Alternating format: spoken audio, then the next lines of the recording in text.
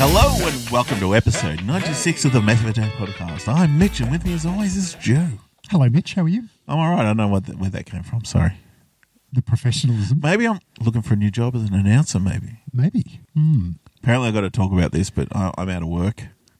You don't know that maybe you can jump on the podcast and someone that listens to our show can go, I really want to hire that guy. Yeah, maybe, yes. So for the last 24 and a half years, I did work for a company, and they decided to shut down the factory. And it was a nice golden handshake. They said, here you go. Thanks. And that's fine. I'm cool with the idea of that. It's been a long, drawn-out, near 18-month process of shutting down, so it's not like it was a shock to the system. It's just been long and drawn out. Yeah, it's just gotten quieter and more lazy, because there's been less and less work, so it's just been drawn out as long as it could be. So I'm glad it's over. Now I just got to find a new job. Yes, that's the difficult part, isn't it? Yeah, so if anyone knows anyone who's sort of an okay designer / process engineer / problem solver / pre-press / prototyper / mock-up artist, podcaster, ex-wrestler, anything, just with 24 and a half years experience. So, yeah, just shout out to our 3 listeners, please, if you know. That'd be great. So, you never know. There might be someone out there that's sitting there going, oh. I like the cut of that man's jib. Exactly. We need him for voiceover work, as long as we can, handle all the coughing and bad enunciation. Yeah. But anyway. Mind you don't know all the coughing I do. Joe does a great job editing them out. Yeah, if we had a cough button, that would be better, and then I wouldn't have to edit them out. That's true. Yeah. How do you find a cough button? See, I'll just leave that one in just for the sake of it. Anyway, now that you're out of work, are you doing anything interesting? No, because I'm too guilty to do anything until I find a new job. Well, I figured maybe we should talk about Halloween. Since Halloween was last week. That's true. And both of us have small children. Yours are smaller than mine. Yes, yours is a giant. Yeah.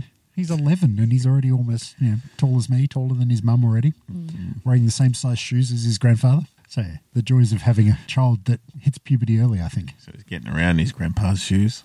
Not quite Isn't that yet. a country song? No, isn't it a line from Thrift Shop by Macklemore? I don't know. But yeah, he's in a men's size 8 already and he's 11 years old. So he is going to be a tall boy. Men's size 8? That was my Village People cover band. But anyway, he was actually away at camp, so he didn't get to partake in Halloween this year. Didn't they do anything at camp for Halloween? They had a disco, but it wasn't Halloween themed. Oh. So they could have played Monster Mash and all those other songs that are about Halloween. People eater. Thriller. I'm sure there's others. I can't think of them off the top of my head. The Blob. Beware of the Blob. Beep, beep. Burt Bacharach. I don't know that song. From The Blob. From the movie The Blob. Burt Bacharach wrote it. Okay. Put it at the end of this episode. All right, I'll try and find it. If not, I'll have to find something else Halloween specific, even though we've passed Halloween. But no. Burt Bacharach is a genius. Yes, he is. And Dionne Warwick's in town at the moment. Is she? Yes. I didn't even know she was still alive. Really. No, she's touring. She played Crown. Yeah. Oh, she did Sydney last week or something. So that'd be a good concert. Do you know? Because it's bloody Burt Bacharach. Yeah. Yeah. Unless she did that stuff that she used to do from Solid Gold with Madam, the little puppet. What? Dionne Warwick. The puppet Madam from Solid Gold was based on Dionne Warwick. Really? Yeah. See, Solid Gold was a thing that was on where it wasn't the news, so I'd sort of watch it, but I didn't like the music, so I sort of tolerated it, but didn't really enjoy it. Yeah. And the Solid Gold dancers just became it was the not film punchline to a clips. joke, really, didn't it? It wasn't film clips. It was crap. Yes. Anyway, we've gone slightly off topic. We were going to talk about Halloween. Okay, so they had crap disco for Halloween. They did. So we won't talk about that. No, and I wasn't there, so I don't really know. Oh, okay. But anyway, normally my kids do a bit of trick-or-treating because one of the mums in my neighbourhood, I think I mentioned this last year. And the year before. Probably. And the year before that. Yeah, we've been doing this a while. Anyway, one of the mums in my neighbourhood puts a balloon in everyone's letterbox and says, if you want to join in on trick-or-treating, put your balloon on your mailbox, and between 6 and 8, kids will come around, and if you've got a balloon, they'll come to your door, and if you don't, they won't. And if your kids want to partake in trick-or-treating, only go to the houses that have balloons. This sounds very much like using innuendo for safe sex talk. Maybe Put your balloon on your mailbox. Exactly. And only if it's safe to do trick. Yeah. Take it both ways, kids. Okay then. But my youngest was That too? Yeah. My youngest had been sick leading up to Halloween, and we weren't sure if he would actually make it to trick-or-treating. Was he bitten by a wolf? Was it a full moon? No, he had a touch of the flu and he had a very high fever. But earlier in the week, we'd gone out to Spotlight and he'd bought himself a new ninja costume, because the year before I actually did a handmade ninja costume where he just wore black track pants and a black shirt. And I watched a clip on YouTube of how to make a ninja mask out of a T-shirt, where you kind of just have the neck hole over your eyes and then tie the sleeves behind your head. And I thought it was pretty effective, but he decided that he wanted a new costume. Okay, so not a ninja as in a South African rapper. No, Die Antwerp here. But the costume that we ended up getting, because we went to Spotlight because he needed a new sword, because he'd broke his plastic ninja sword. And while we were there, he saw the costume and he was like, can I have one of those? And I figured, well, yeah, may as well. But it was more of a Mortal Kombat sort of ninja with a skull mask and a hood and a tunic that goes over the top. But anyway, so Angus was dressed as the Mortal Kombat type ninja. Yeah. Unfortunately, we only managed to go around 2 of the streets of our 3 little streets that we normally hit. But your streets are pretty popular. There should be. Well, it should be a it was pretty a bit light ample on. bucket of lollies. You didn't get that much because there was an awful lot of construction going on in my neighbourhood. They're knocking down a lot of the old houses and they're building units and townhouses. So there's a lot of empty blocks. And I don't know, it just didn't seem as big as last year. Well, I did 2 years with you guys. Yeah. Or 3. No, 2. Maybe 3. Yeah, and it seems to have dropped off in the last one I went to. Yeah. So maybe people are getting sick of it. I don't know. Yeah, I don't know. But yeah, it wasn't quite as big. And my wife and my mother-in-law stayed at our house and handed out the lollies. And they had, bags and bags of lollies and they only gave out about half of them. So maybe it is getting a bit smaller. I don't know. I mean, there's a lot of official ones now. Yeah. And that's what we did. So well, it's a good segue into yours. But yeah, there was a couple of really good costumes. Any skanky mums? No. There was hardly any mums. I think the kids now are getting that little bit older, so they're going out on their own.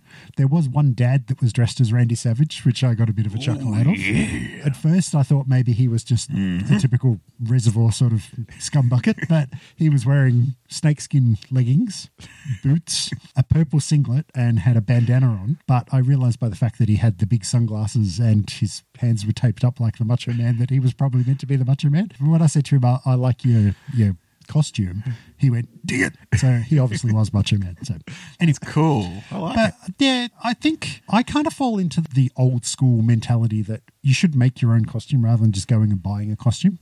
That being said, we did go and buy Angus a costume rather than making one ourselves. What did you wear? You a pretty princess? Because I didn't think I was going to be going. So previously I have dressed up as a zombie, and one year I did the ICP face makeup and I went as Violent J. But this year I got home from work just as he was about to go out. You should have gone as Shaggy 2 Dope and just run up and drop people and miss them all together. But no, I didn't actually dress up this year, so unfortunately. But yeah, it was smaller than normal, not as many good costumes. Again, there was the lazy kids that had their parents drive them around and just stop in front of the houses so they could jump little out. fatties. They were little fatties. Yeah, of course they were. Free lollies, no walking. But yeah, I don't know. There's a lot of people that complain that Halloween's a very American thing and they shouldn't do it. But I do like the community aspect of going out in your own neighbourhood and doing things. Like we actually got to talk to our neighbours who we hardly ever talk to except when the kids kick their footy over the wall. But their kids are out dressed in costumes and had a chat with them. But that was kind of nice. Good costumes. Bought costumes. Did you judge them? Yes. Yeah, but I do notice there is a lot more, I think, more horror now. Like previously you'd see kids dressed up as superheroes and stuff like that, but a lot of the kids were, zombies or vampires and stuff. So I do like that. Yep. But anyway, how about your Halloween? Well, like I said, I first started doing it with your kids. That's the Halloween, that is. With mine, when mine was very young. Yep. So I actually carried him and the lollies all the way around, 4 blocks or whatever it was. Yeah. That was stupid. I should have bought a stroller. You should have. Then took him around in the next year. Then I got a daughter in that time. So she's in that young thing. So it's like, okay, it's that we've got to balance things out here. They can't walk on their own with the second. So last year, I can't remember if I did it with you guys or not, but Halloween night, we went to Werribee Zoo and they did Boo at the Zoo, which I would have talked about last year, but essentially it was organised by them. They had stations around the zoo. You walked around and got lollies. It was fine for what it was. It was exciting, but it was also hosted or sponsored by WizFizz. Okay. So all the lollies were the same at every station. So there was no real variety. So you came home with a lot of the same old shit. And it costs a lot to get in and do. So it was like, okay, it was fine. We did it once. I wouldn't do it again. Did the animals dress up? No. Well, unless the tigers were dressed as cheetahs and I had no idea. And no, I know there's no tigers at Werribee Zoo. I'm just using words. But this year, Watsonia, which is where I grew up, which is only like 7 minutes away or 7 Ks away, they did Wattsylvania. So it's a strip shop. It's a great, you don't get them much anymore in the newer states, but it's a couple 100 metres long. So shops with a supermarket and 47 pizza shops and 5 chemists and things like that. But it's an old school strip shop, which is great. And they organised Wattsylvania. So the library put on a haunted house and did photos, and then there was all the shops partook, said, if this got the sign, come and, we'll trick or treat and stuff. And there's got like roving entertainers as well. So I was like, oh, yeah, we'll do that. And the mothers group joined in. They thought they'd do it too. But sorry, let's go back. I don't want to call it unemployed. Let's call it retired. Shall I? I'm retired at the moment. I'm a man of leisure.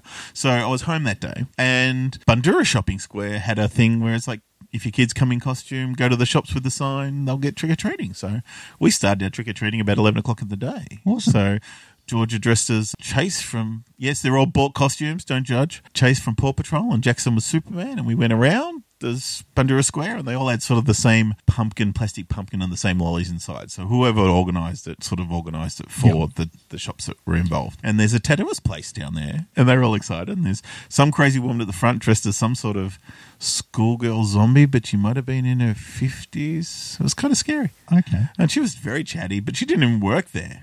It's like, they were giving out lollies. She goes, I better not give them out. I don't even work here. So there's a guy tattooing some lady, and then this dude comes out, big guy, and then he goes, well, better put on. So he's put on this he's got like chainmail and fur, and he puts on a big fuck-off Viking helmet. And then a girl in Day of the Dead sort of makeup came out, and another girl just a zombie. And then they take my son into the thing, and they go, we want a photo. So he just sort of walks in and has this very serious look on his face while they pose with him. Now, I didn't see this photo, but a friend of ours from the mothers group, she does like this. It's where she gets her tattoos. Okay. So she goes, your son's famous. So it was posted on their Facebook group. So there's little Superman Jackson in this tattooist photo with a Viking and zombie. It was very strange.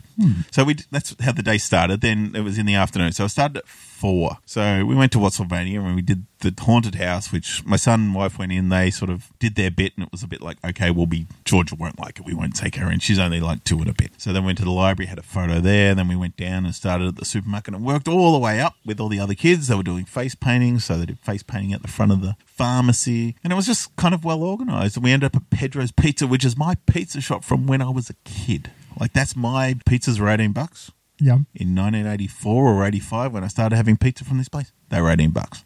It tells you. There used to be a novelty twice a year thing. It's funny, isn't it? Because pizza used to be expensive. Yeah. And then they went through the whole pizza and that's wars. still an expensive pizza shop compared to what you can get at other places. Yeah. But yeah, it was always that much. It's pretty much been a constant. So we ended up having dinner there with all the other kids from it, and it was great. So, yeah, so Jackson was Superman all day. He was going to be Batman all week. And he goes, what are you going to wear, Dad? And I was like, well, I've only got a Superman costume. He's like, well, I'm going to wear Superman too. I was like, all right, same as last year. So we did that. And then Jackson, he likes dressing up. So Halloween's not a big deal for dressing up. It's just another excuse. And he doesn't need much of an excuse. And he's got a pirate costume. We've got a hand-me-downs from other friends and this and that. So he's got a fair few costumes there.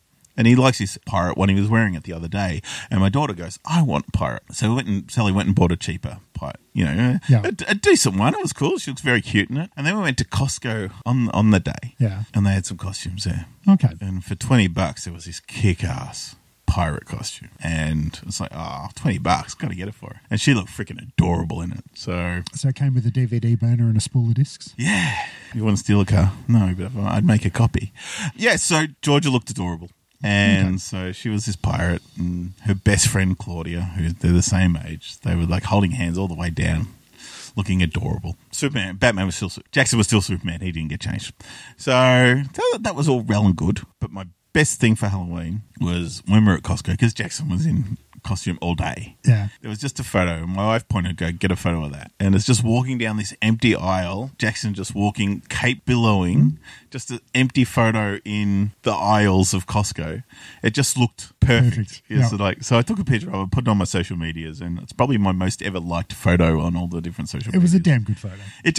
I want to frame it. I think I want to print it and get it framed. It just looks cool. And I had to find a really inspiring Superman quote to go with the photo just to make it more pretentious. Yeah. It's definitely pretentious. Because I was going to do a Costco joke about protecting the eyes of Costco. I was like, that'll ruin it. So, yeah, I went pretentious instead. Yeah, so that was sort of my Halloween. Okay. It was kind of cool. Like, it's weird. Like, is it American? Yes. Is it commercial? Fuck yes. Yeah, but it's no more commercial than Christmas. Oh, God, no. At least I know the story of Christmas. I know that Jesus was born, allegedly. That sort of thing, where I don't know what All Hallows Eve is all about.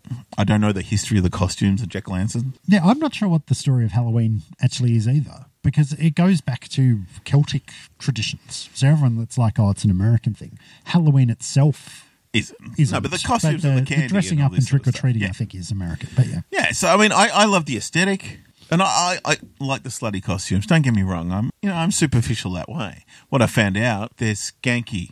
Skanky's not nice. Slutty, good. Skanky, no. I saw some skanky. Yeah, I was like, no, doesn't work. Yeah, so I get into it. I love it. And the other podcasts I do with geek dudes, like Chris Fresh, he loves his Christmas. His tree went up today. Yeah. I saw that. He was like, yesterday, I think. Yeah. It's like, okay, that's a bit early. It's November now. You can put your tree up. No. Well, my rule is at least let my birthday go past 26th November if anyone wants to give an unemployed man some presents. That's the way to go. Retired, unemployed. Depends what gets me more pity. So, yeah, he loves his Christmas. He thinks Halloween's a pretender to the crown. It's like, no, they're not competing. I don't do Thanksgiving. That's a very much American thing. Yeah. It's like Americans don't celebrate Australia Day, and fair enough too. Not all Australians celebrate Australia Day. But Halloween, to me, is the gateway to Christmas. It's sort of like it builds the party going, all right, it starts now. Let's get going. And my birthday, smack bang in the middle, around Thanksgiving time. So I could probably turn Thanksgiving into my birthday. Mitch giving. Perfect. We could all have a big roast turkey and pumpkin pie and all that stuff. Chicken tenders. Yeah. Not popcorn chicken. We won't talk about that. No. Donate a bucket of popcorn chicken, people. Unless you want to throw up on your shoes. Anyway. So I do like Halloween for the horror element. Not that I'm a big horror movie fan anymore like I used to, but I do like the fun. But even the fun of Halloween, like it's funny. Like there's Disney cartoons like what's the name of Sleepy Hollow? Yeah. Legend of Sleepy Hollow and things like that. So there's a nice family element to Halloween. But yes, there is you can't turn around and say trick-or-treating, it goes back to the traditional No, it is very much American. I don't have a problem with that. It's just a bit of fun. Is it community-driven? No, it's greed-driven. But it's getting there, though. But it's, like they said, the Watsonia shops put it on, and it was a great event. Like, people were there, we were out there with friends, they were all dressed in costumes, they were all excited, it was fun. I don't have a problem with fun. No. If people have a problem with fun, I don't get it. Yeah, exactly. Yeah, horse racing, people don't have a problem. They say up to the cup. I can get that. I get that. But Halloween's not hurting anyone. There's no razor blades in apples or whatever. And it's not like, deviants are handing out pills and MDMA and that sort of stuff to kids because it's too expensive to give kids free drugs. But anyway. Yes. All right, so that was Halloween. Now, we did say that you haven't really been gaming much based on the fact that you kind of felt guilty. Yes, guilt. It's like, well, I'm also doing a course. I'm nearly finished a Cert 4 in TAE, which is Training and Assessment, which means I can also teach if you're anyone looking for a job. I could work for an RTO or a TAFE. There you go. Yeah, there you go. So this is my job application here. So I've got to finish that and all these sort of things. So out of guilt, it's sort of like, I really should be looking for a job. I really should be finishing my course. I really shouldn't be gaming or anything like that. So I haven't been deep diving into a game. Even on my mobile, I don't really have much going on, except I did buy a game cheap last week. And I played for about an hour. Okay. Yes, but it's called Midnight Deluxe. It was one of the games on special. It was like $6. It's like, that looks like a good cheapie. And it's kind of Angry Birds-ish in mechanics. Okay. Where you play a cube. It's a side-scrolling sort of, one screen is it. There's no moving. And you've got to fling the cube into a hole. Very simple. Sounds but right. There's obstacles in the way. So you hold down the button and you move the analog stick. And the further you move it, the longer the tail goes. Like when you draw back on Angry Birds. Like the further back you pull, the bigger the spring is. Yep. So a little bit and it goes a little way. Long way, it goes too far. And you sort of spring it. So it might take 3 moves to get to where you need to, because there might be platforms, you might have to avoid something, you might have to trigger something to get to something else.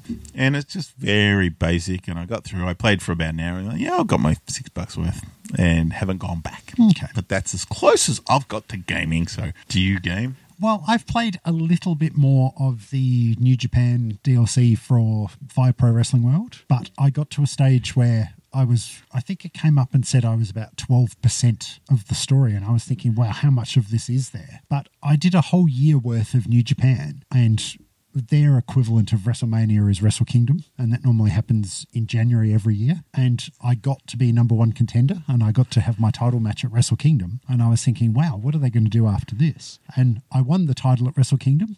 And then the next thing, it takes you back to the very start of the year as a different character, and you have to do it all again. And I was like, well, I've just spent all this time building up this character. I don't really want to start again with a new character. That's what I hate about that sort of shit. So yeah, I was a little bit annoyed with that. So I don't know exactly how many hours I put into that particular mode, but I'm now up to 160 hours in total of Fire Pro. Wow. Okay. So yeah, I've been doing a lot, but they did just announce that they are doing more of the Fighting Road DLC, and they're going to do a junior heavyweight title coming up. So when that comes out, I have already bought the season pass, so when that comes out early next year, I think I'll be diving into that. Other than that, I've only played a little bit of console gaming. I think I mentioned a couple of episodes ago that I picked up Death Squared, which is a puzzle game where you're controlling two little robots, and you control one with one thumbstick and one with the other thumbstick, and you have to move them from one place to another on the screen, avoiding obstacles. But I've realised there is actually a two-player mode of that. So my son and I were playing a little bit of that over the weekend, and his idea of how to do physics puzzles and my idea of how to do physics puzzles are very different. But then he realised that if you make the robots fall off the edge, they make a weird screaming noise, and that put him in fits of laughter. So here am I trying to seriously finish these puzzles while he's just throwing his robots willy-nilly off the edge of the screen. So that didn't quite go as planned. But yeah, other than that, I haven't really been gaming a lot either. I may have lied about that game thing. Yeah? Yeah. Well, my son has discovered, like, we don't let him play too many games. One, the frustration. Like, you've got an older son, so he's discovering how to break a game. Yeah. Where I got a son who doesn't understand how to game. Yeah. So it's like, I want to do this thing. It's like, then do the thing. And it's like, oh, and he throws it around. And yeah. Okay. I'm not ready for that, to explain and have the patience to do it. Not that I'm not patient. If you're looking for someone to work, I'm very patient. I'm great with children and old people. But the Wii is perfect for a lot of things. So playing Wii Sports Resort a bit, which is 2009. I can remember when you first got that Wii. I nearly killed you. Yeah. We were doing fine with the bowling, and the tennis was a little bit strenuous. But then when we tried to box each other, I think I had a coronary. I thought you did. Oh. You had to sit down. I did. Like we were playing Madness.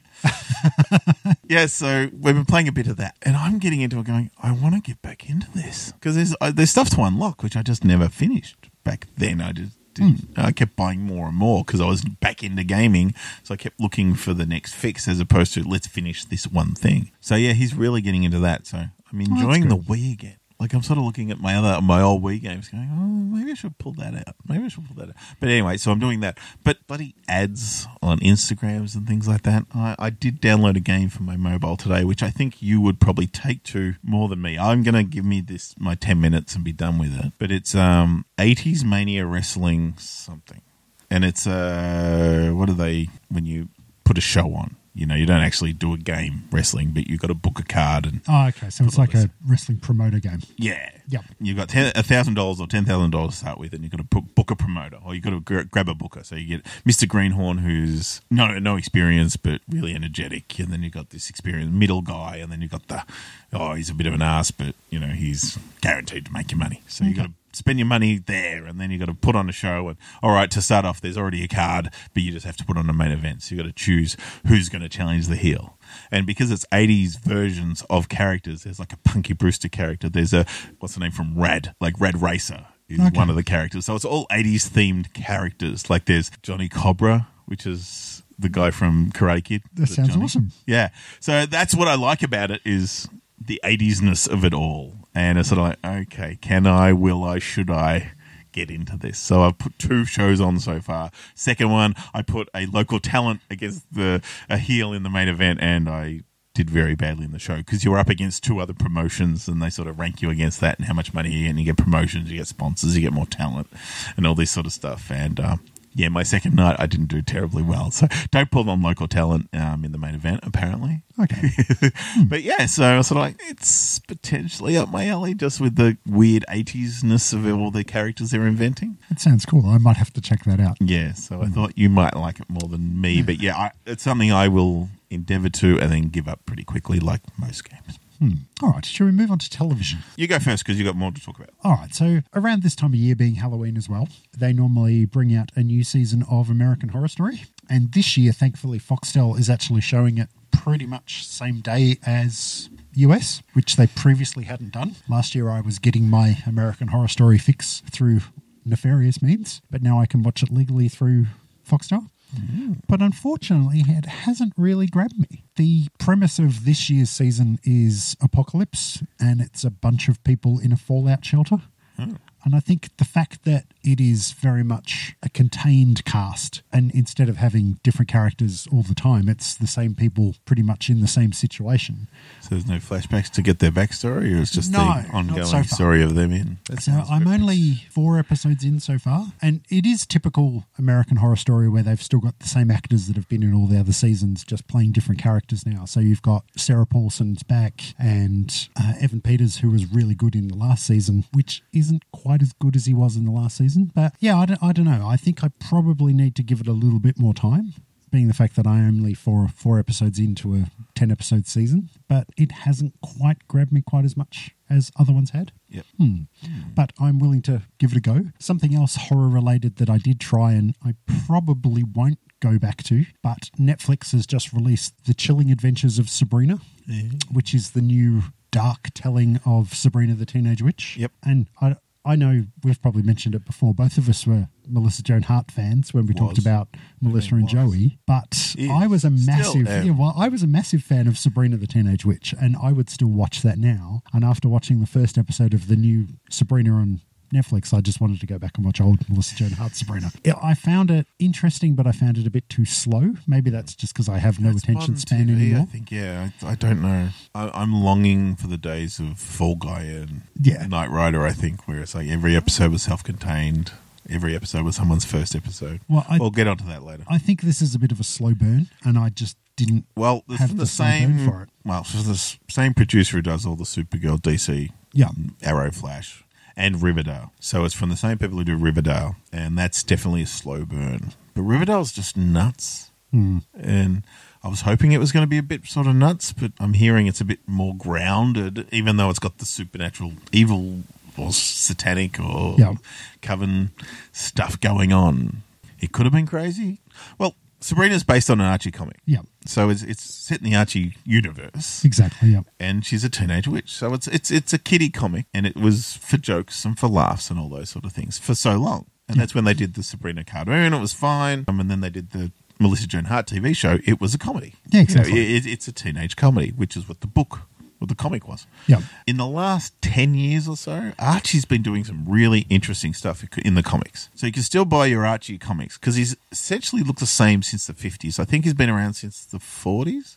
I think so, yeah. But the look of the Archie in the comics and the cartoon and the song Sugar Sugar and all this sort of stuff has essentially been the same since the 50s. That hasn't changed. They've updated the storylines and everything, but he still kind of dresses like a 50s preppy. But yeah, in the last 10 years or so, they've done some really interesting stories like Afterlife with Archie. And it's the Archie universe for the Archie characters, but it's in a zombie apocalypse. And it's dark and nasty. It's like, yes, that's Archie, and that's Veronica, and that's Jughead. But it's, in this zombie apocalypse. They've done some weird crossovers with other comic characters. They've done a Batman one with the Punisher. And they did the crossover with Glee, didn't they?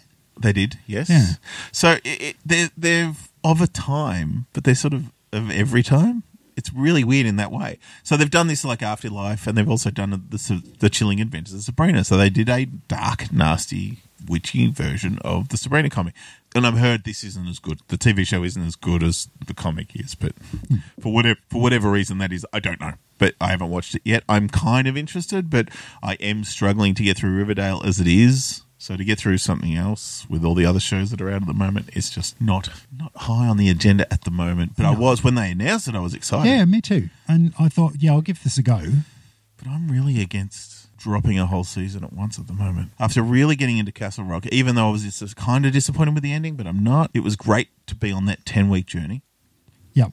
where, I've heard people, they get in there and they'll binge a show and they'll go, oh, it's not as good. Well, it's like, well, I'm not going to start it then if it's not as good. Yeah. Where even though you give it a few episodes because it might be okay, or it might get better, but once you're already sort of committed to 4 weeks of thinking about it and you've gone 4 weeks in going, oh, it might get better, you're sort of committed then. You might stick for the next 6 or so if it's a 10-week season. If people have binged it and they've already said, oh, it's all right, then you're not going to jump in and go, oh, I'll give it another 3 to go. I don't know. It's just, I don't seem to be as committed to shows like that now. I do miss that.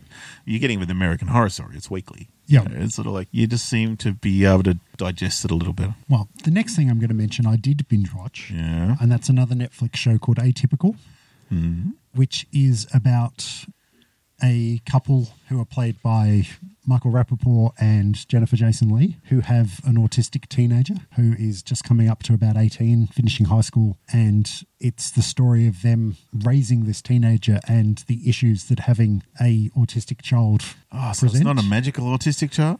No. Oh, thank Christ. It's really gritty, realistic, just, real. But it's also about how it in a way, it's centered around the child himself and his younger sister, who is kind of lost in the shadows of the fact that they are bringing up this child who has his own special issues, I guess. But it's also about the dynamic of the relationship, of how it affects their marriage, and the fact that she spent her whole life being a mum and doesn't really have her own life anymore because she's so caught up in the fact that she's always looking after the son. And there is 2 seasons on Netflix. I've finished the first season, and I think it's probably close to being one of the best shows I've watched this year. I heard a lot of things about it and really thought, maybe I should give this a go, and I'm really glad I did. They're only sort of 35, 40-minute episodes, 10 episodes in the first season, and I churned through it in a week. Again, you talk about whether things are binge-worthy or not. I found this to be one of those programs where as soon as an episode finished, I'd sort of go, it's 10:30 at night. I can probably get away with watching another one before I go to bed. And I burned through that really quickly. And I would recommend it. Like, I'm not sure if it is your sort of program. Doubt it. There is touches of comedy in it that are really well done, but the seriousness to it is really well done as well. So, I really enjoyed it. But, other than that, I've sort of just dabbled a little bit with, like, returning seasons of other shows. Like Making a Murder have just dropped the second season again. I'm not sure if I'm enjoying that quite as much as I did the first season, because now it's a lot more technical. Because in the first season it was, did he do it? Did he not do it? Where do you stand on it, sort of thing? And now it's more the story of his lawyer that he's got and how she's going about finding the evidence to take it to court to prove that he didn't do it. The thing is, the first one, we didn't know anything. No. And there's a big story there exactly. to pass. And there's been a lot spoken about since. Yeah. The doco is one version of the story. They didn't show this, and this. So there's facts left out of the original. Yeah. So you sort of watch it with that, okay, they didn't tell you this bit and they didn't say this bit. So now you can go in a little bit more prepared, saying, is he the angel they prepared him to be? Is he this? Is he that? And it's only been, 2-3 years since? So there's not like a lot's happened in that time? Yeah. Well, basically the last season dropped in 2016. And this is all just what they've been doing as far as progressing the case and trying to get an appeal in and stuff. So you finished it? No, I'm only 5 episodes in, so I'm halfway through. Has he seen WrestleMania yet? No. Oh. His nephew Brendan is still incarcerated. Okay. And it's kind of broken into 2 stories, whereas the first one was pretty much about Stephen Avery and a little bit about his nephew. This one is because they're different lawyers that are doing the cases to try and appeal them. There's the one high-power lawyer that's trying to help Stephen, and then there's this sort of advocacy group that try and help... Freedom...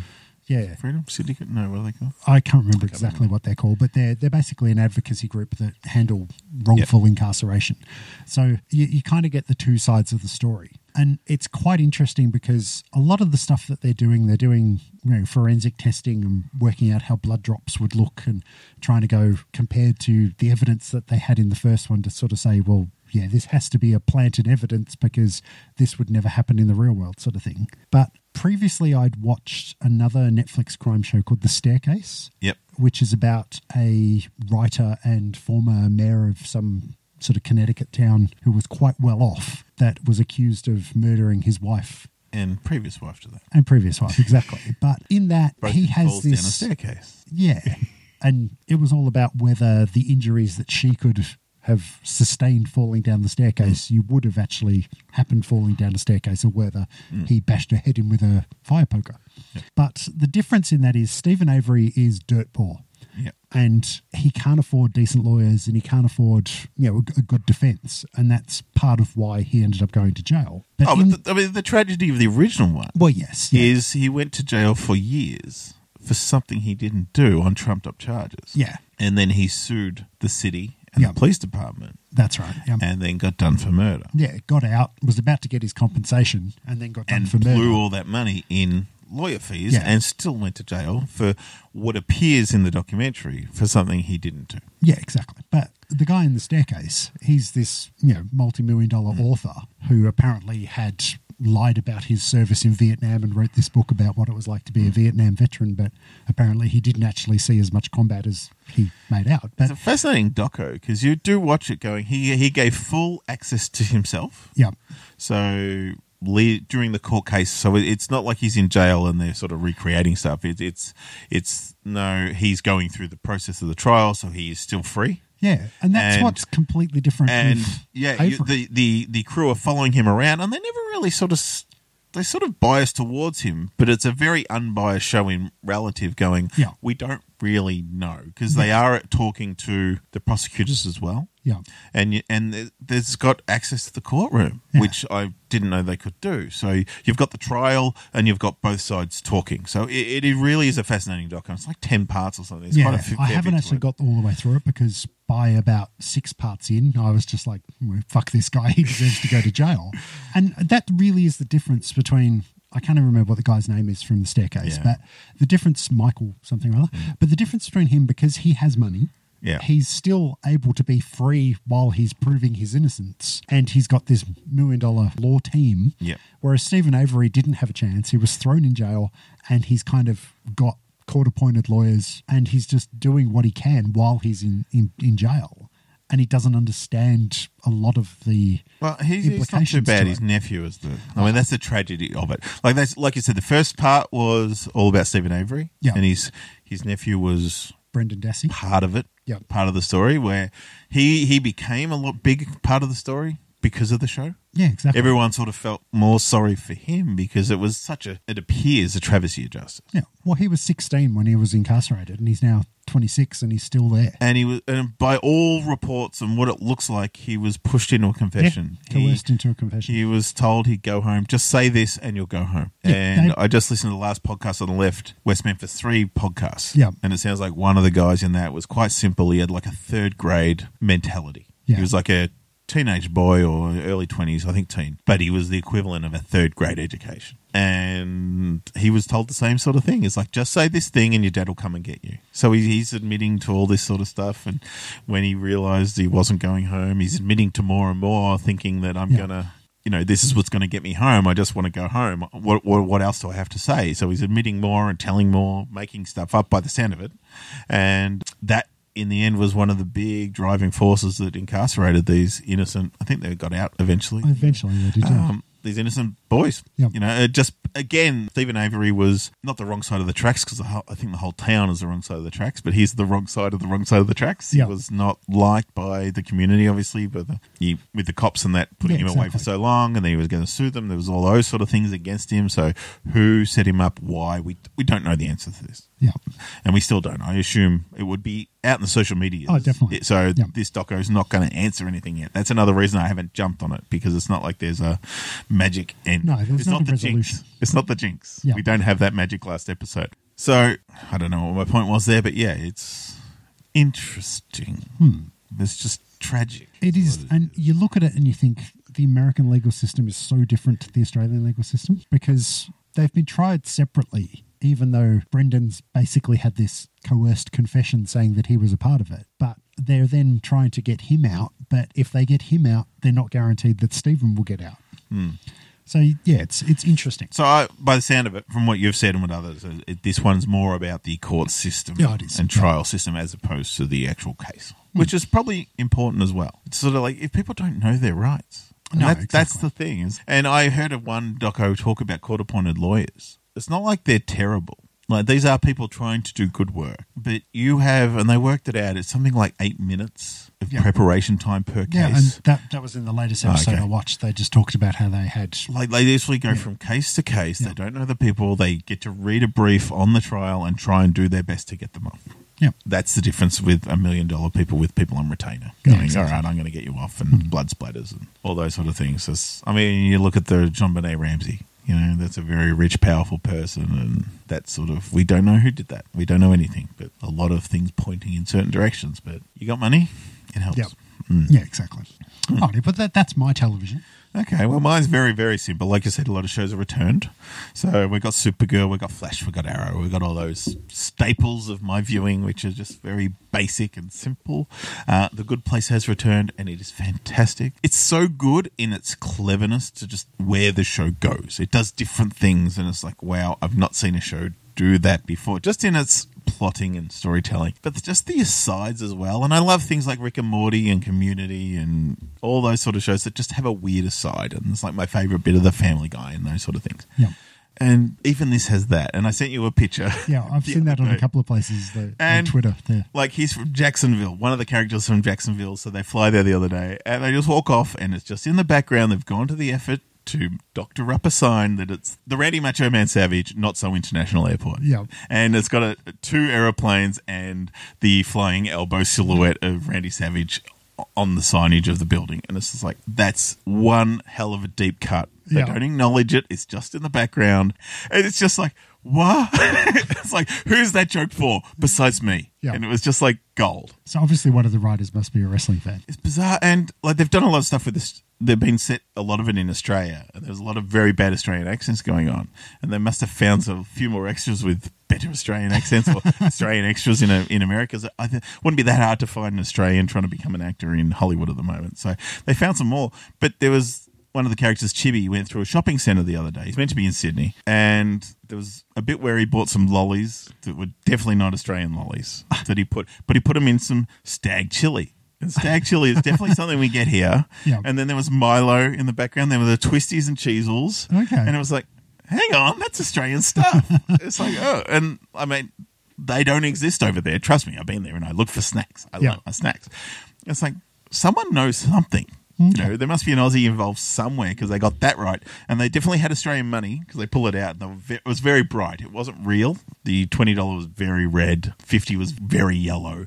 But it was definitely Aussie money, but it was just not real. But it was like, So it's fun, just the little things like that, but it's such a good show. So I'm glad that's back. But one new show that I have been watching is Titans, which is on one of the many, many new streaming services that are out there, which is on the DC Universe streaming service, which is the most silliest streaming service I think that's out there. Okay. Now, DC streaming service is part of the Warner Brothers network, and apparently Warner Brothers is going to be bringing out their own streaming service soon, so why, I don't understand. But have I talked about it on here before? No. All right, so DC Streaming Universe is $7 a month US. I have acquired. I'm paying legit money for this thing, even though I shouldn't in Australia because it's not legally here yet. So you're getting it through your VPN still? Correct. But what it is it streams DC content. So DC as in DC Comics. So it's got all the Batman movies. Okay. Or the 1970s Wonder Woman TV series. It's got the Batman the Animated series on there. It's got a lot of cartoons. It's got the shorts that came out, DC Nation for a while there. They've got a daily sort of like DC chat show and things like that. But it's also got a forums that you can chat on. So it's got a lot of movies and TV. Has it got DC Cab with Mr. T? No. It's wrong DC. It doesn't have.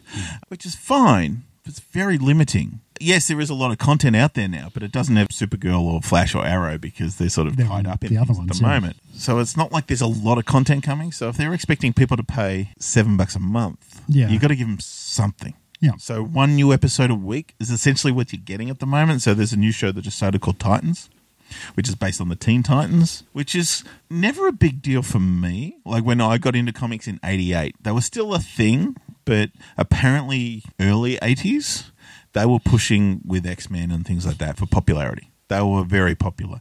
Now, since that, we've had a lot of iterations of Titans cartoons as well. So there is a generation of people into these characters that I missed out on. Yeah. So there's the Teen Titans Go. There's a bunch of iterations of it. And also Young Justice is essentially the Titans. Yeah. So people are familiar with Starfire, Beast Boy, Robin, Raven, all these sort of characters. So there's a built-in audience. I'll grant her that. I'm not it. I know of them, obviously, but it's not my growing up. Because I remember my nephews, one wanted to be Robin. It's like, who wants to be Robin? Yeah. But yeah, it's a different concept. For me, Robin is Burt Ward. It's like no one wants to be Robin.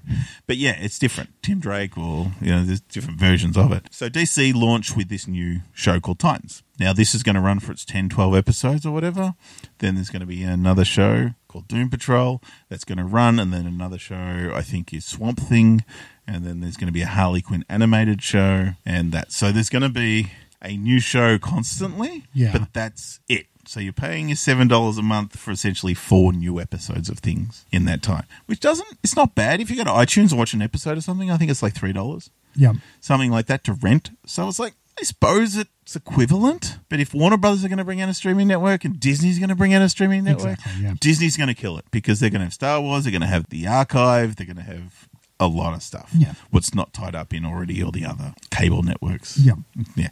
So back to Titans. So I was thinking, what are we going to get? Because we've got the DC TV with its CW stuff with Flash Arrow and all that, which is kind of fun and family and, and everything. And then we've got the DC Universe movies, which are dark. Yep. It's like, what's Titans going to be? And Titans is, the Teen Titans. They're teenage superheroes. The first trailer that came out for it was a fight where all these thugs are in an alleyway and Robin lands on a car and they go, it's the boy, where's the bat? And it doesn't matter, he's on his own. So they try and take him out and he takes them all down, curb stomps one guy, and then at the end goes, fuck Batman. It's like, whoa. It's like, I thought it was going to be lighter.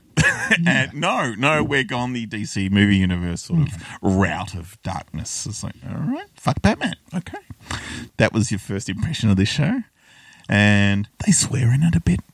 I'm 4 episodes in. It's slow. This is where I'm saying, if it was binging, maybe it might work better. I don't know. I do like having the week. Yeah. But fuck, nothing happens. Okay. Because it starts off, we don't know his problem with Batman. Dick's moody. He's like, he's stolen one of Bruce's car. We don't know why. We don't know how, but he's moving on. There is a bit of a comment that he was getting too much like him.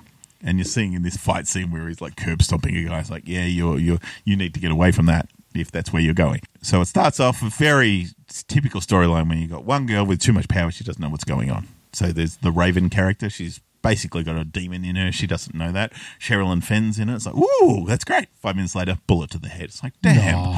So you got this Raven character, this Rachel, and Dick, who's Robin. He's a police detective. He's in Detroit now, and he sort of looks after her. Then shit happens, and she goes on the run and whatever.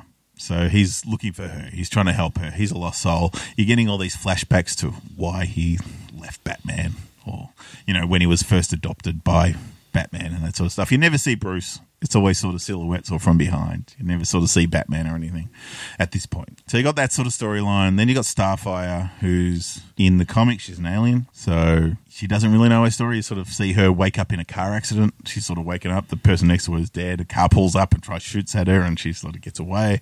And she can set things on fire and all this sort of stuff. But she's got a bit of amnesia. She's sort of putting plots together that she's been searching for something, but she doesn't know her history.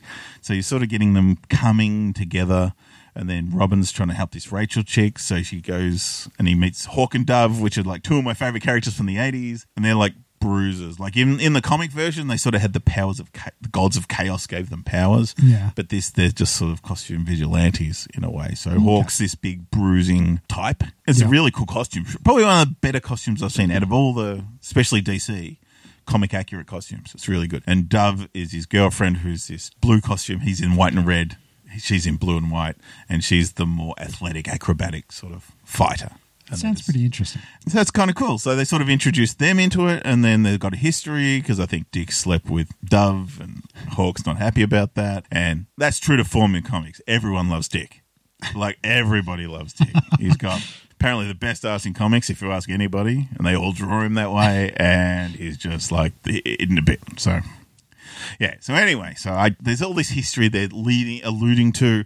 Where it's going, I don't know. So that sort of happened. So in that 3 episodes, it's sort of, they're all coming together. And you got Beast Boy, who's this dude he's got green hair in this. He's got green skin in the comics. But, you got to take these liberties. And he can transform into animals. So at the moment, he's only transforming into a tiger, which is probably the weakest part of the show is the CG, but I understand it's a TV show. So he's transforming into this CG tiger, random bits in the show.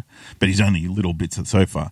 But last night, I watched episode 4 called Doom Patrol, and it fucking kicked ass. It's like, this should have been the pilot, and it essentially is the pilot for the Doom Patrol series, which is going to start next time. And so you got Beast Boy sort of finding Rachel, saying, come home with me, this is where I live. In the Doom Patrol mansion. So he lives there with his wheelchair-clad mentor who helps all these misfits of superpower/science. Okay. Now, yes, it sounds like they ripped off X-Men. Doom Patrol comic came out 2 months before X-Men did, back in the 60s. Just letting you all know, all right? So, yes, both have a leader in a wheelchair. Both have a bunch of misfits as their things. So this was fun. Like, this moved along at a good pace. It was funny. It was like, this is great. And they're a lot weirder than the X-Men ever were, that's for sure. And they got a big revitalization when Grant Morrison took over the comic in the 90s. Doom Patrol, he did some crazy shit with that comic. We had scissor men. They cut you out of reality. Like, literally, they look like scissors and they cut you out of reality. It's crazy concept shit. So it's good stuff. Go back and read that. But I don't think they're going to go that. I hope they do, but I don't think they're going to go that crazy in the show. But yeah, so Beast Boy is part of these Doom Patrol guys, and they introduce Rachel to it, and by the end of it, they run away. But they've established Doom Patrol. So you've got Elastigirl, who's this. She sort of becomes a cocoon. She's like a 1940s starlet, but she has no control of her face, and she becomes sort of freaky and all this sort of stuff. Then you got Negative Man, who's covered in bandages, but he's so positive. Like, I think they're radioactive bandages. I can't remember his proper power, but it's acted by somebody, but it's voiced by Matt Bomer, who was in Magic Mike and I think Suits is the show he's from. And he's great. He's a great chef in this. You see, he just loves to cook.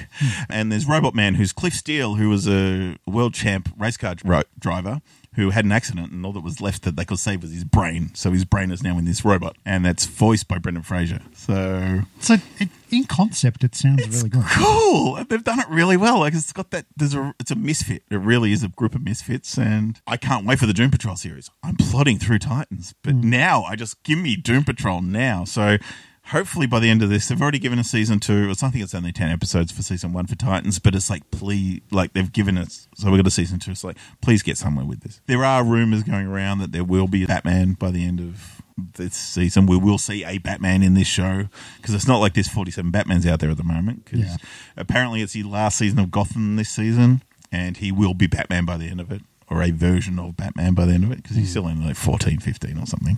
Maybe 16. Yeah. They put a cast out for Pennyworth. Okay.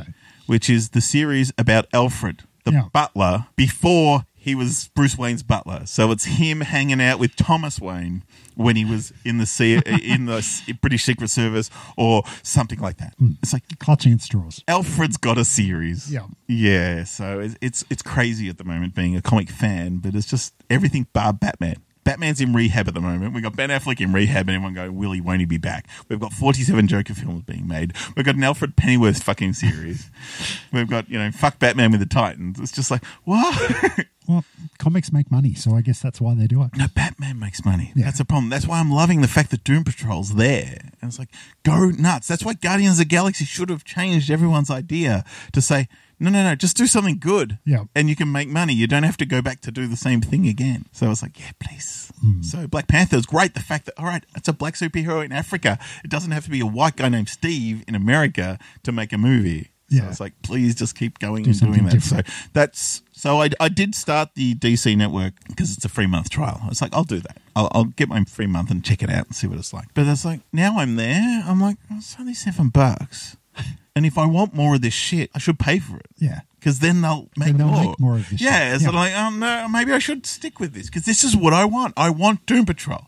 I want Swamp Thing to be good. So they've got my money at the moment, which is silly, but it's like, no, I want more, please. I like what I've started with. But yeah, not only does it have all the TV shows I talked about, well, not much really, but you can also read comics on there. Oh, that's so cool. you can look on your big fuck off TV and you can read. There's a curated list of comics you can actually read and stream through. So they're trying to give you something. Yeah. And that sort of thing. And there's exclusive toys, buys and things like that, which I'm just trying to avoid because getting a package, having a lot of time on my hands, impulse buying is not a good thing. No. So that's TV for me. All right, should we jump into movies? Sure. I haven't had a trip to the cinema, but I've had a couple of movies I've watched at home. Probably say one good, one bad. So a couple of weeks ago, a friend of the show, Joel, came over and we were just flicking through some of the stuff that they had on demand on Foxtel. And being the lead up to Halloween, they had a lot of horror movies on there. And we were just flicking through and we realised that neither of us had seen Ghoulies. I can remember seeing the cover in the video shop many times. The monster in the toilet, yeah? Yeah. Yeah. But I can remember seeing it many times in the video shop, but I don't think I'd ever seen it. Never seen it either. So we thought we'd give that a go. And 1985? Yeah, I think it's early 80s. It came out the same year that Gremlins did, I know that. That'd be 84 but I think, well, there you go. But I think Gremlins got a lot more mainstream recognition. It's a family movie. Yeah, and Ghoulies is definitely not a family movie, despite the fact that there is puppets in it. But it was short. It was only 77 minutes. So we thought, yeah, we've got 77 minutes to kill. We'll give this a go. It very much felt like a TV movie, and the acting in it was less than great, I'll say. Okay. But if you're looking for a fun horror movie that you want to sit around with a couple of mates and just have a good laugh at the expense of the movie, I would recommend Ghoulies. Okay. The effects, as I said, weren't great. The But they were puppetry, real. well, they were practical effects and they were puppets for the little creatures, and they were kind of well done. Okay. But a couple of the characters were really annoying. There was one guy called Dick, and as you said about Dick being Robin, that everyone loves Dick, he actually uses the line, but everyone loves Dick. But by the end of it, you're sort of sitting there going, well, I hope he's the first one to die. I can't remember if he was or not, though. But yeah, as I said, it's not great, but it's one of those bad movies that you can get a lot of fun out of.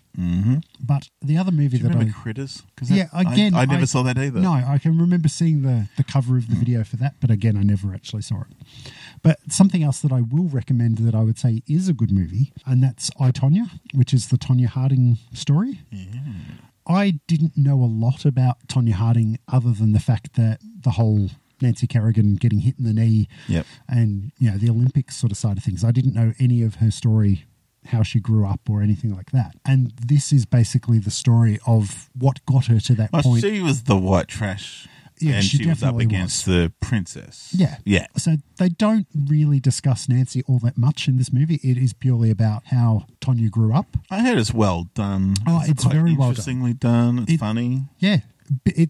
You'd say it's a dark comedy, and it's sort of filmed like a documentary with the current day Tonya and her mum and her husband talking to camera talking about how the incident of Nancy Kerrigan getting her knee broken sort of led up. But there's stages in it where they will sort of be reenacting something, and then they'll sort of stop and talk to the camera, and they'll break the fourth wall, and they'll sort of go, this actually did happen, and this is why we're showing you in the movie. Pain and Gain. Yeah, it's very much like Pain and Gain. But I haven't seen a lot of Margot Robbie's movies. I haven't seen Suicide Squad. You haven't seen Wolf of Wall Street? I haven't seen Wolf of Wall Street. You see a lot of Margot Robbie in that.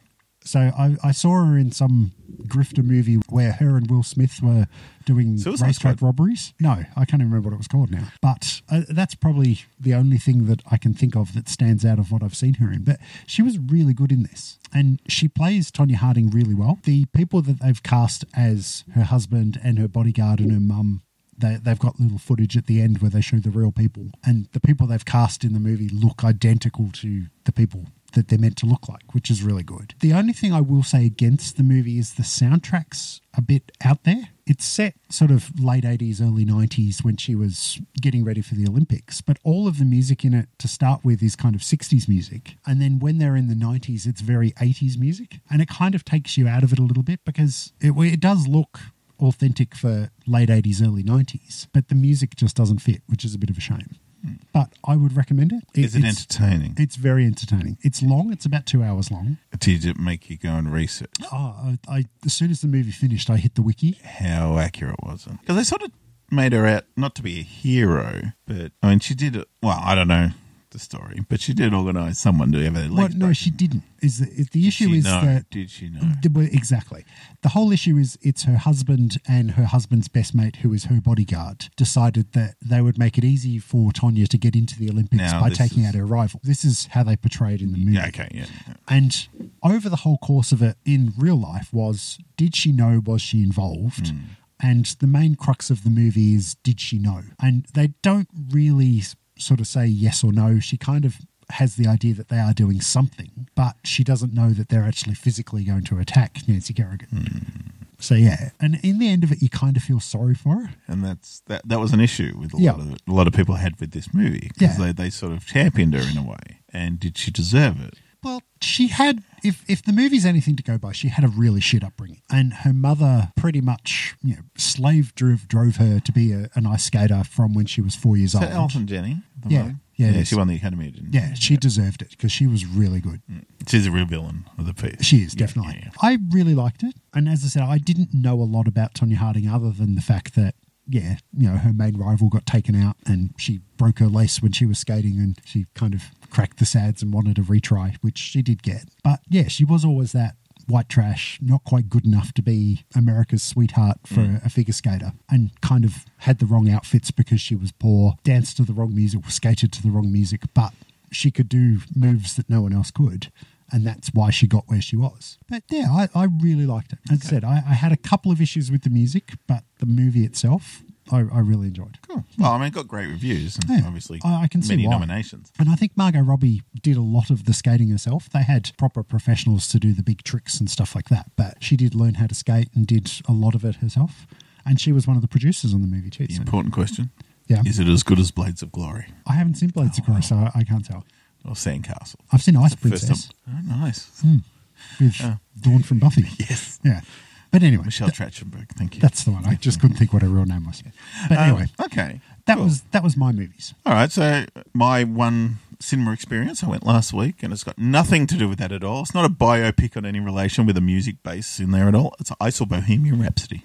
Now, I'm sure we've talked in the past that I'm a massive Queen fan. You're a massive Queen? Yeah, that too. Yes. So my music history, I don't know what yours is like, but, you go through listening to your parents' music, and then you give up on that. Yep. So I don't still like Barbra Streisand or Dottie West and Kenny Rogers. I moved on. 1986 Just for Kicks was my first purchased music for myself. I did buy the Village People You Can't Stop the Music single earlier. I don't know why and how that came about. I don't remember. It was like grade one.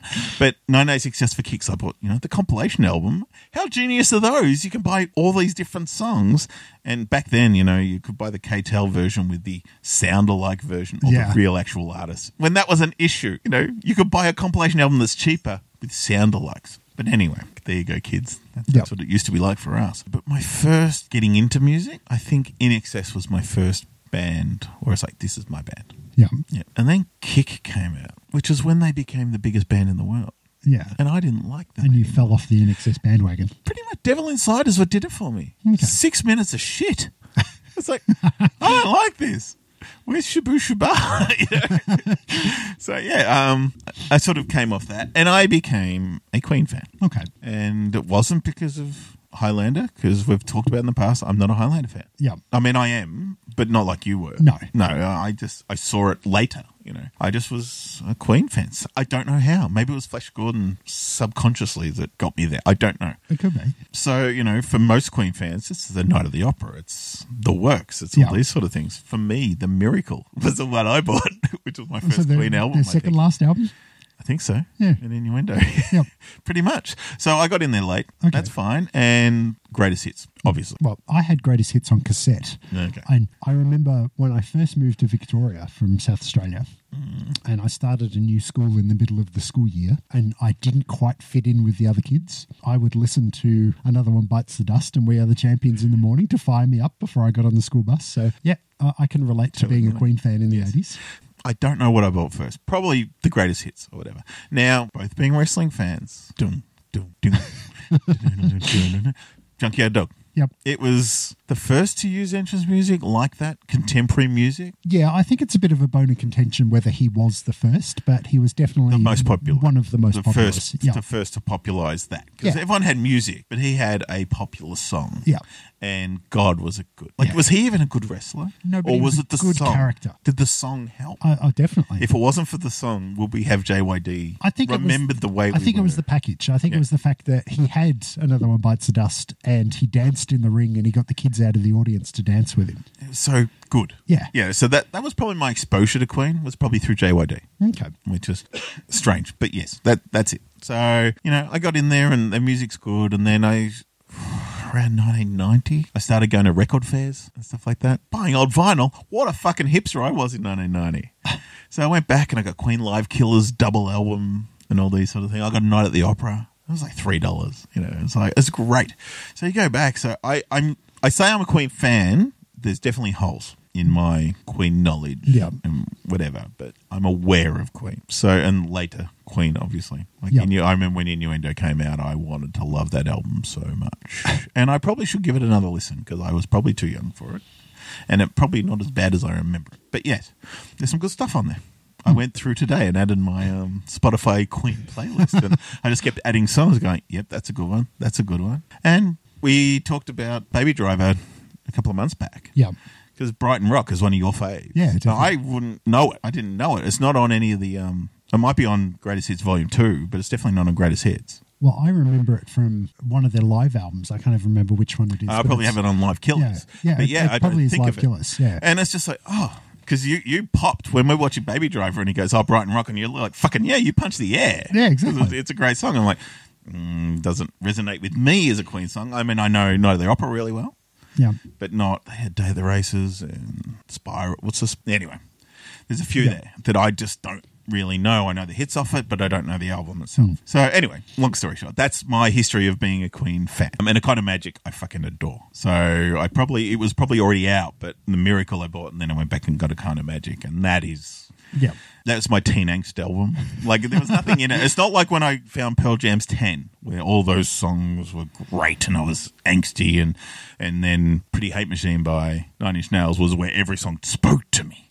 None of that sort of stuff. It was just, it had the anger and the drive and theatrics and drama of everything. It was A Kind of Magic. That was it. And the fact that it was a soundtrack to a movie that I'd seen once, it didn't really matter, except the first song on the album. One Vision from Iron Eagle, which I saw plenty of times. But anyway, so yeah, that's my Queen sort of history. Yeah. So, and I know, and I've watched a lot of docos. I love Freddie and I love Queen. So going in, I'm watching this going, this is my movie. This is great. I also went in with a little bit of trepidation because Sacha Baron Cohen was going to be producing and making this movie starring as Freddie himself. Yeah. He would have been terrible Freddie as far as height goes because he's like 6'6". Yeah. But he's such a method actor. Like the fact he gets into the role of Borat on those sort of things where he commits to those characters so strongly. And if he really wanted to make a Freddie Mercury biopic, he would have committed he would definitely be Freddie. So I was very interested in seeing that movie. That fell through because... obviously, Queen being Queen, there's other members to that band, I think, and they've got to sign off on all this. You can't make a Queen movie without the Queen music. No. So he's talking about, we'll do this, we'll do this, we'll do this. And they're going, yeah, but what about the rest of the band? What about the story after he dies? And what about this and that? And he goes, there is no story after he dies. Exactly. That's the end of the movie. And they go, no, but the band went on and did all these things. It's like the movie ends when Freddie dies. And it was like, well, you're not making the movie then. So it fell apart after that. So knowing that going in, I sort of was tainted watching it a little, going, because there's a few scenes in there where it's sort of like pandering to the band almost, saying, well, without this, we couldn't have done that. And without your this and without your that. And I'm like, I don't want to know because I just wanted to enjoy it. And I feel bad because I came out not knowing what I felt about the film, where my wife absolutely adored it. My Facebook feed is full of people loving it. Yeah. It's like, did I say it wrong? Because I wanted to like it. And I liked it. I wanted to love it. And maybe I wanted to too much. Maybe. And just as bits. And I was getting confused in bits going, hang on, is that really now? Did that happen that way? It's not from the docos and what I've read. I didn't feel right. So, and then I did some Googling after and that timing was a bit out.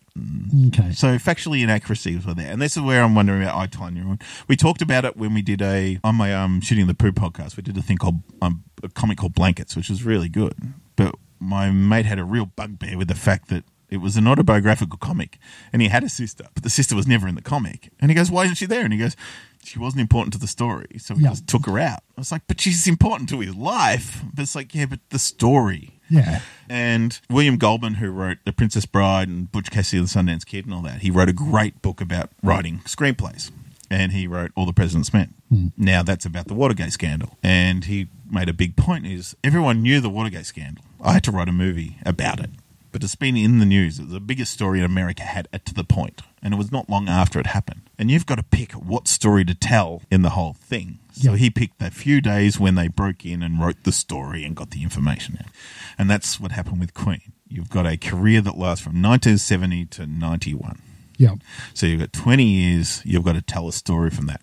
And it's like, which bit do you tell? And they told a lot of it. So it pretty much goes a 16-year career on this sort of thing. And there's so many iconic moments. It's not like they got one song and they go, all right, well, let's tell the story of that, how that one song came about. So you've got the story of Freddie, and then it's like how they became a band, then how they recorded their first album. Then it's like Bohemian Rhapsody. How did that happen? Then they went to this, and then that happened. And then there's a whole, he came out as gay, and then this, and then that.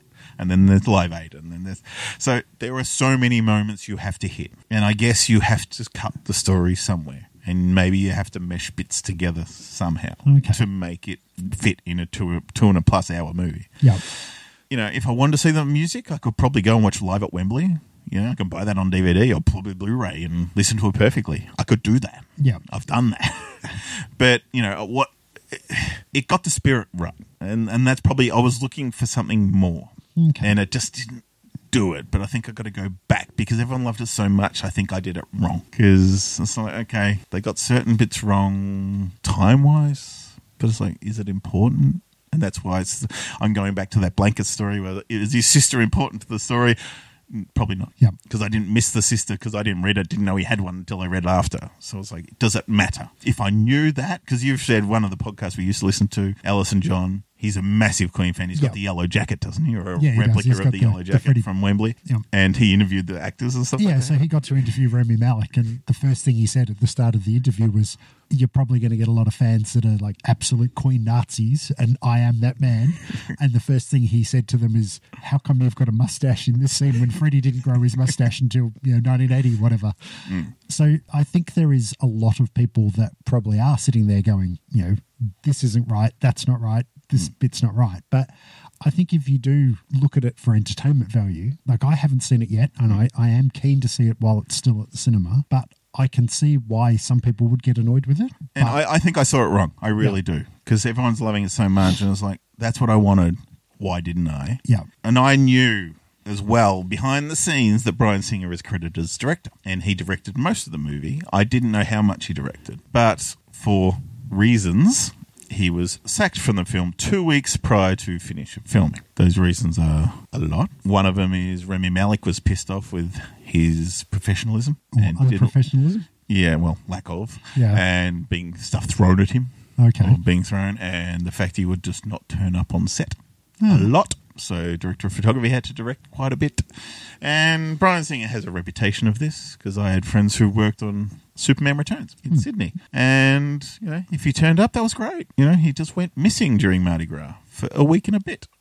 So, yeah, sort of like, he turned up today, did he? So, yes, he has a reputation for unprofessionalism. Okay. And also there is a bit of a scandal around him at the time as well. Yeah. Sort of, let's just go away from this. So I didn't know how much was what. So Dexter Fletcher, Spike from Press Gang, if you remember that show. Okay. And he was in Lock, Stock and Two Smoking Barrels and a few other things. He was actually directing Rocket Man, the Elton. Yeah, I saw Elton the first John trailer movie. for that the other day, and that looks pretty good.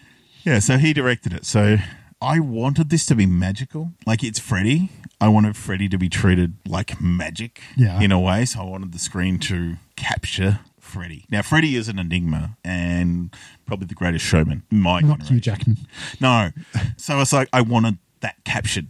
And it was sort of a slice of life documentary feel. Some of it very British. It felt very British, which is probably good because it is. It's a very British story. Yeah. It's not American. You didn't want it too flamboyant. But I wanted it to capture what Freddie evoked. And there were just scenes that just didn't do it enough. And then other times it did. And it's like, that's what I wanted. And in my head, I'm thinking, Was that a singer? Was that a Fletcher? Was that, Singer was the bigger director and he captured that, but this is a more grounded. But when I heard it's like only 2 weeks of filming to go when Fletcher took over, and then he did all post, like the catch-up shots and things like that. So I was like, it's probably Singer's movie and all that. Okay.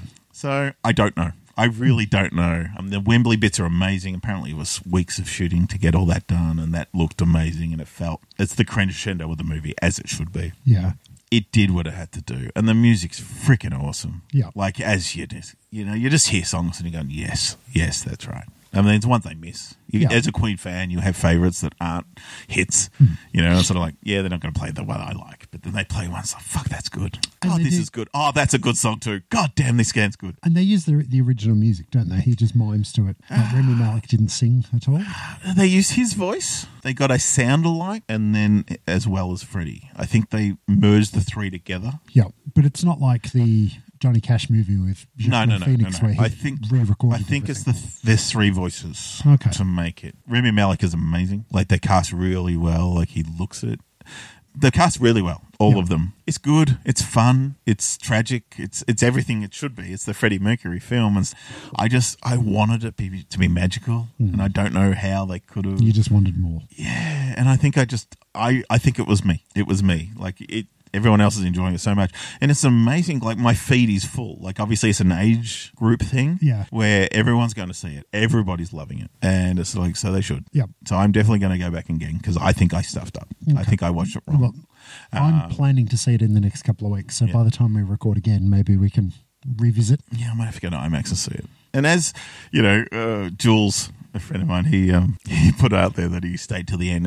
It's just to the end. It's just such a unique experience that, like, this is a movie about a right type of person capturing the right zeitgeist where people are going to see it. It's an event film, and they're staying to the end, not because Sam Jackson's at the end, but because they're listening to the music. Listening to the song, yeah. And it's like, wow. And like I said, I was putting my Spotify list. I put a Queen one together, and I was just adding song after song after song after song. It's like they had a good crew. Oh, they did. They had a lot of good music. Yes. All right, so that's enough of me talking about Bohemian Rhapsody. I did like it. I demanded more, but I think I watched it wrong. So the problem's you, not the movie. Yes, definitely me. Definitely me. All righty. Well, we have gone a little bit longer than normal this month, so it's probably a nice place for us to wrap it up now. So if you do have any feedback for us, if you want to jump on our Facebook and tell us that, you love Bohemian Rhapsody, or maybe you didn't like it either and why you didn't like it. So you can find us online. We are facebook.com/The Massive Attack Podcast. You can find us on our website, which is themapodcast.podbean.com,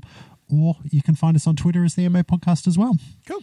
So yes, until next month, or in a couple of weeks when we'll be back for our next little Welcome to My World. Tie your mother down. Exactly.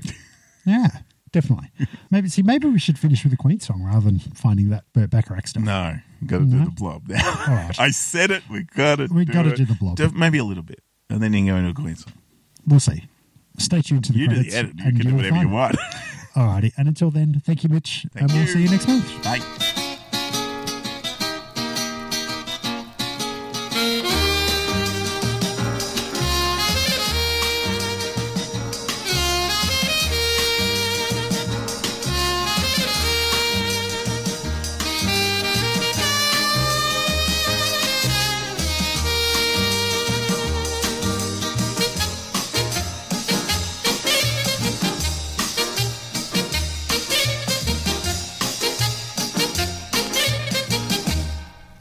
Beware of the blob, it creeps and leaps and glides and slides across the floor, right through the door and all around the wall. A splotch, a blotch, be careful of the blob.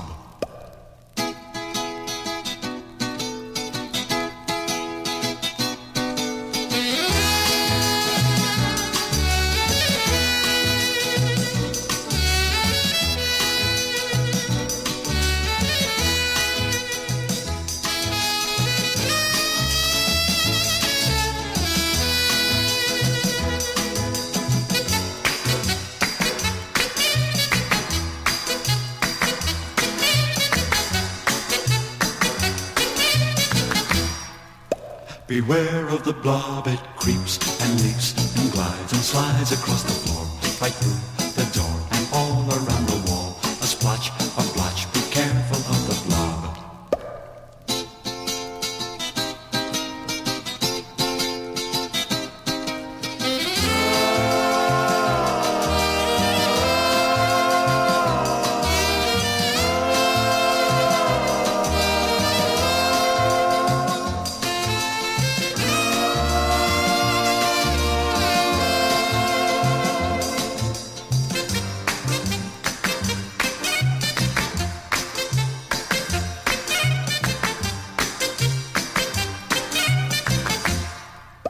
Beware of the blob, it creeps and leaps and glides and slides across the floor, right through the door and all around the wall. A splotch, a blotch, be careful of the blob. Beware of the blob, it creeps and leaps and glides and slides across the floor, right through the door and all around the wall. A splotch, be careful of the blob. Everyone loves Dick.